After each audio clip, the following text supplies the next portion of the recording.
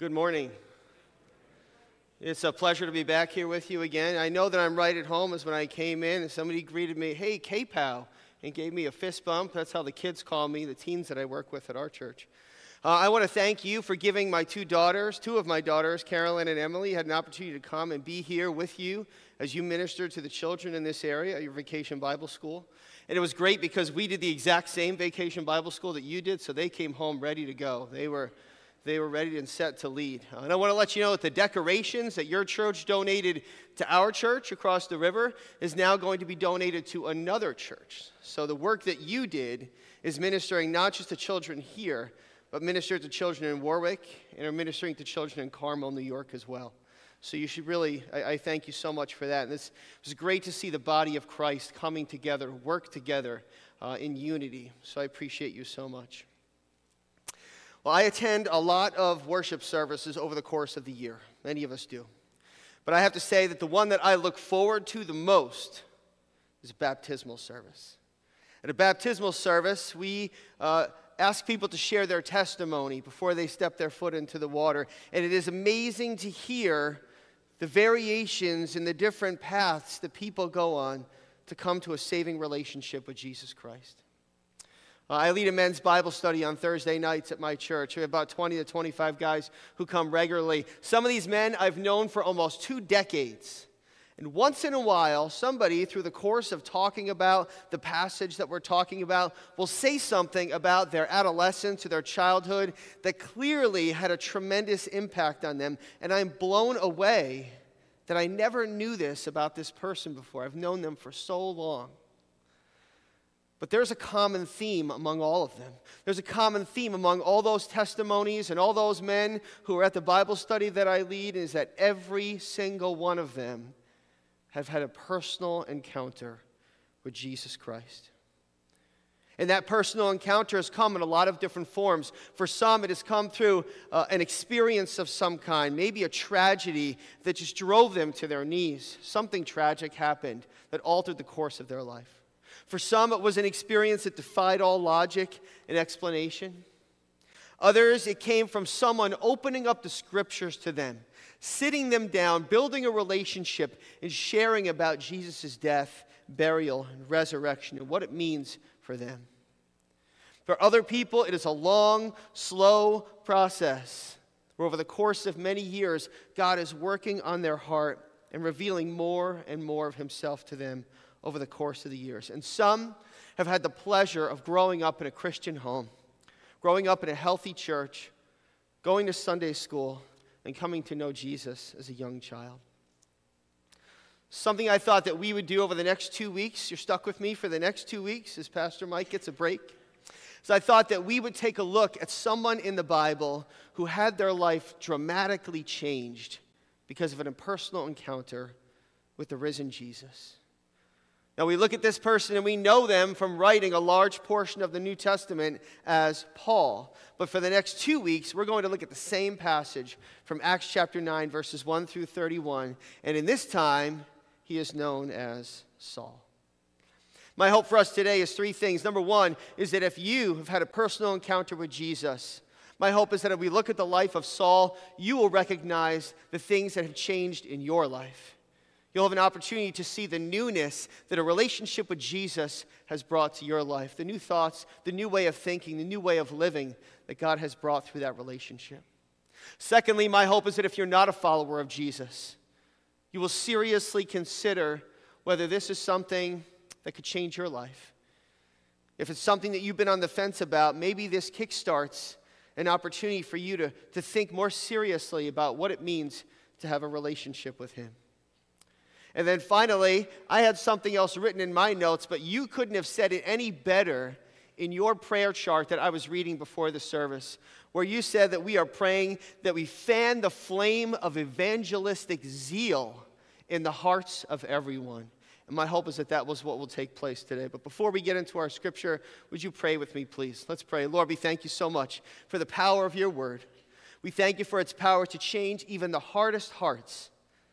Lord, we thank you that you are the one who saves. And Lord, we ask now as we look into your word, as we look into the way that you radically altered the course of the life of Saul, Lord, we ask that you would help us to recognize that you are the one that changes hearts, Lord. And Lord, we just ask that you would remind us this morning of your goodness, your grace, your mercy and love, even to a man who was so hard-hearted and ruthless as Saul. And Lord, you would give us a passion, you would give us that zeal to share the good news with others. We pray these things in your name. Amen. So before we can get a full appreciation of what's going to take place in Acts chapter 9, verses 1 through 31, we need some background information about Saul. We need to know where he came from so we can get a better idea of the transformation that has taken place in his life towards the end. So what we know about Saul's upbringing and his education is the fact that he was born in a city named Tarsus, which is in modern-day Turkey. We know that his parents were Jewish, but we also know that they possessed something unique and different, and that is the fact that they possessed Roman citizenship, which is something that would come to help Saul in the future. It's something that was passed on to him.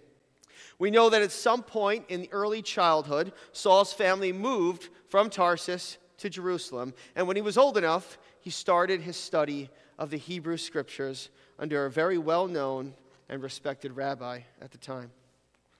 Now, it's definitely possible that Saul was actually present. We don't know for certain if he was present at the trial of Stephen, who was stoned to death in Acts chapter 7. But what we do know for certain is that Saul was present for and approved of the killing of Stephen, as you see in those two scripture passages, Acts 7:58 and Acts 8:1. But now we turn our attention to Acts chapter 9, and I would encourage you to follow along with me as we work slowly through this passage. It says in verses 1 through 3, it says, "Meanwhile, Saul was still breathing out murderous threats against the Lord's disciples. He went to the high priest and asked him for letters to the synagogues in Damascus, so that if he found anyone there who belonged to the way, whether men or women, he might take them as prisoners to Jerusalem." And what we see from this passage is that the stoning and the killing of Stephen sets Saul on a path, a desire to stomp out Christianity. These people are not called Christians at the time. They're called followers of the way. And many people believe that that goes back to what Jesus said in John chapter 14, verse 6, where Jesus said, "I am the way, the truth, and the life. No one comes to the Father except through me." But Saul was not going to stop with the killing of Stephen and the scattering of Christians from Jerusalem out to the surrounding areas. So Saul goes to the high priest and asks for legal authority to head northeast to Damascus in Syria. And you can always test someone's resolve by how willing they are to overcome obstacles to carry out the task that's before them. It's one of the things I like about the Olympics every 4 years. Is we get to see those little montages about athletes where they go back to their hometown and they show the gym that they worked out in, and they talk to their parents who drove them to practice every day, and they show the whole process, the years, the time, the money that was spent on coaching to get to the level that they got to. And let me bring it even closer to home. At my house, I could ask my children to clean up, and sometimes it's a very slow process. Sometimes children find other things to do. Sometimes they hide for a little while, right? And they were putting a pair of socks away for 45 minutes while everybody else was working. But I'll tell you what, if I said at my house, "Hey, we're going to go out for ice cream, but we need to clean up first," get out of the way. I could just sit on the couch because it'll be done very quickly. But we can see this morning that Saul's resolve to eradicate Christians is very high based on what he is willing to do to gain the legal authority to arrest Christians. You see, Paul's a Pharisee. And we know that the two groups, the Pharisees and the Sadducees, rarely saw eye to eye, although they did come together for something else, which was to get rid of Jesus. But it would not have been natural for Saul, a Pharisee, to approach the high priest, a Sadducee, for the legal authority to hunt down Christians. And this knowledge, which we don't get from a quick reading of the text, helps us to have a better appreciation of the depth of Saul's hatred for anyone who was a follower of Christ. But now that we have a better understanding of that hatred, and as we read more in our text, we see that Saul was almost completed the 175-mile journey to Damascus. But little did Saul know that everything in his life was about to change. In Acts chapter 9, verses 3 through 6, you can follow along with me. It says, "As he neared Damascus on his journey, suddenly a light from heaven flashed around him. He fell to the ground and heard a voice say to him, 'Saul, Saul, why do you persecute me?' 'Who are you, Lord?' Saul asked. 'I am Jesus, whom you are persecuting,' he replied. 'Now get up and go into the city, and you will be told what you must do.'" Now I want to pause here for a moment, because when I was studying and reading this passage over and over again, something struck me that was unique.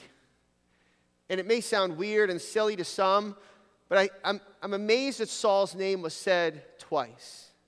And the reason why that amazed me is because so many times I've read in the Old Testament that when God was calling somebody to something really big, when something really dramatic was happening, God called people's names twice. Can I give you a few examples?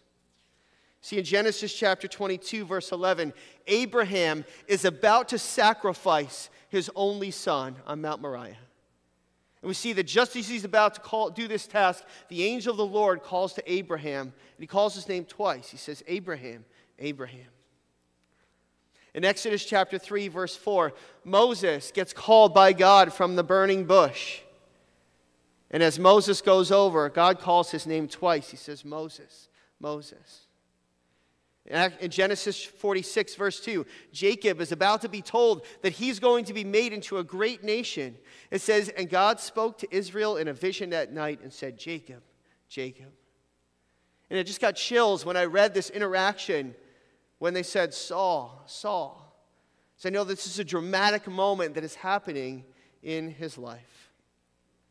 But we know that the light that Saul saw must have been very bright, because he shares it in Acts chapter 22, verse 6. He shares it again in Acts chapter 26, verse 13. He says that it was about noon, and the light was blazing in the sky around him and the companions that he was traveling with.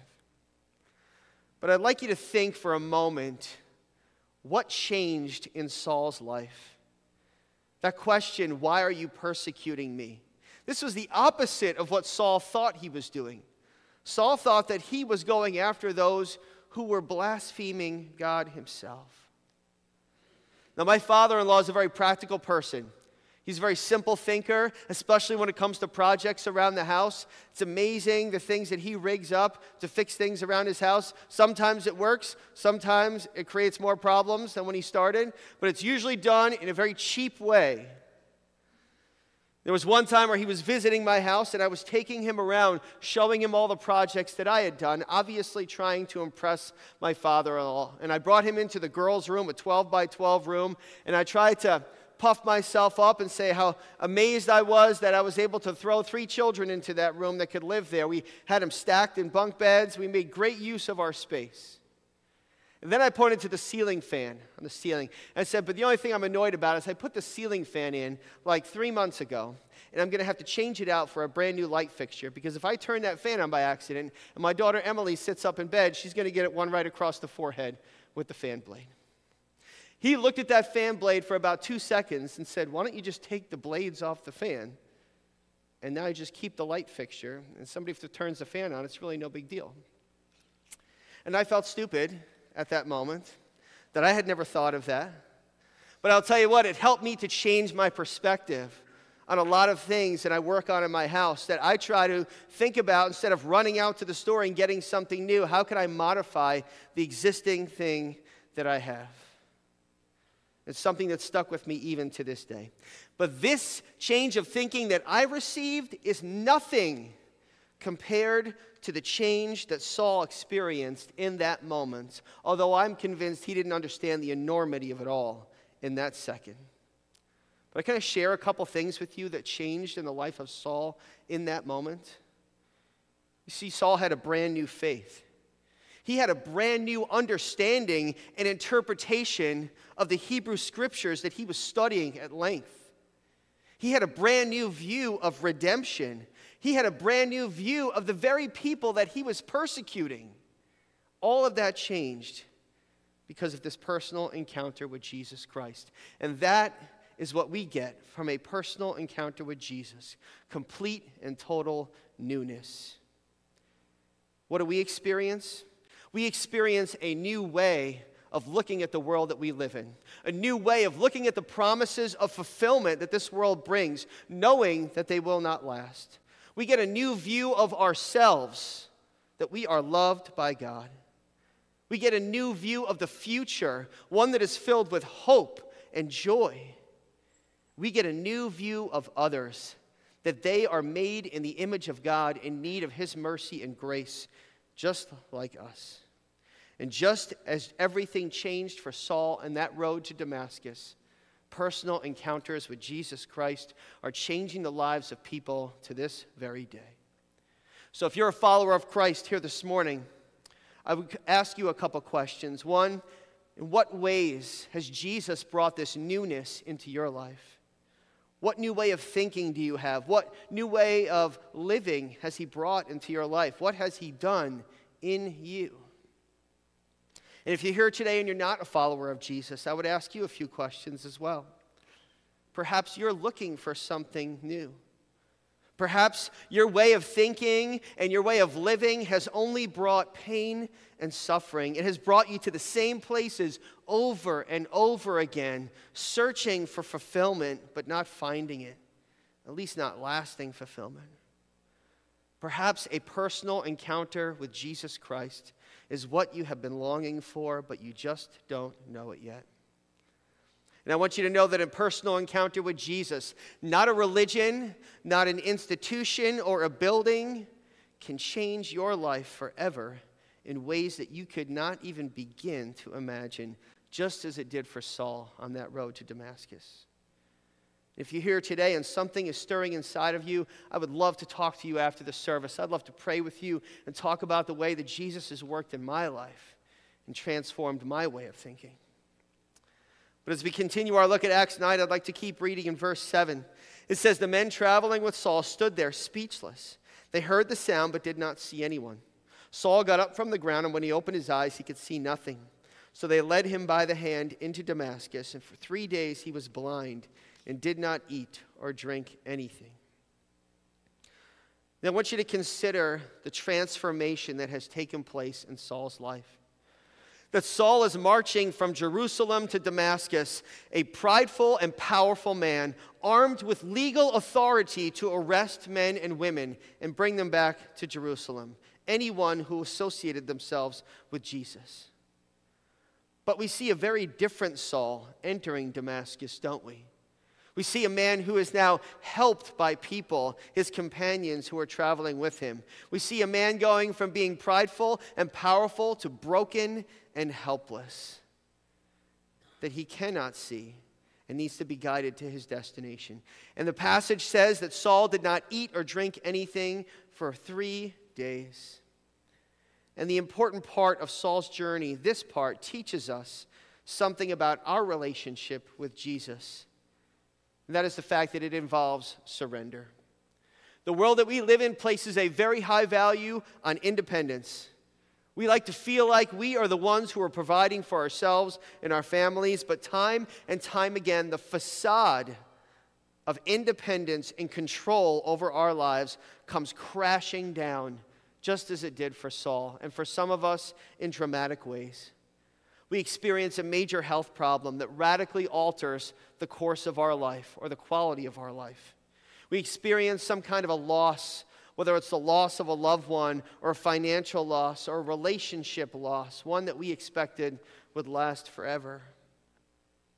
But the recognition that we are not in control is something that is difficult for us to understand and accept. And I am confident that Saul in some way was experiencing this as he did not eat or drink for 3 days. His entire life had been turned upside down, and he had to come to grips with a new reality that he is not in control. And one of the difficult aspects for many Christians in our modern culture is to understand that we need to surrender to the lordship of Jesus Christ. That Jesus is Lord, it's not us. That He is in control, and we are to submit to Him as the King of our lives. And whatever independence we think we have is false. That we are wholly and completely dependent on Him.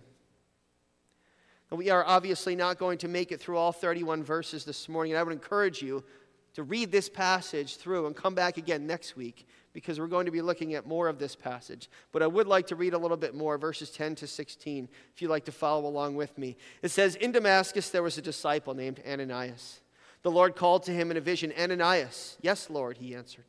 The Lord told him, 'Go to the house of Judas on Straight Street and ask for a man from Tarsus named Saul, for he is praying. In a vision he has seen a man named Ananias come and place his hands on him to restore his sight.' 'Lord,' Ananias answered, 'I have heard many reports about this man and all the harm he has done to your holy people in Jerusalem. And he has come here with legal authority from the chief priest to arrest all who call on your name.' But the Lord said to Ananias, 'Go. This man is my chosen instrument to proclaim my name to the Gentiles and their kings and to the people of Israel. I will show him how much he must suffer for my name.'" And it's that last verse, verse 16, that I'd like for us to really take a closer look at. Is that Saul will be shown how much he must suffer for the name of Jesus. And if we follow Saul's journey after this interaction with the risen Jesus, we see many things happening. Like his life is threatened. People try to kill him numerous times. He's beaten, he's shipwrecked, he's arrested, and that's just the short version of a difficult life that he lived. And if we thought about surrendering to the lordship of Jesus being difficult, I'm sorry, there's something that's even more difficult to understand or to come to terms with in the Christian life, is that being a disciple of Jesus Christ involves suffering.